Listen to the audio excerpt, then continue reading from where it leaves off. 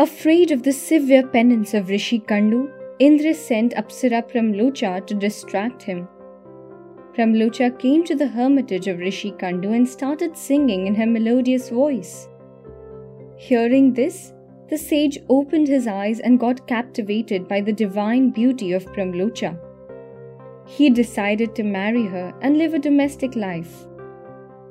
Sage Kandu was under the impression that not a single day has passed since their union. It was almost evening and he went to perform the evening rites. Pramlocha asked her husband, "Where are you going?" To which he informed his intention. Confused, Pramlocha inquired, "Why today? For many years have passed and you never performed any rites since we met." Baffled Kandu could not believe his ears and demanded to know exactly how many years had passed.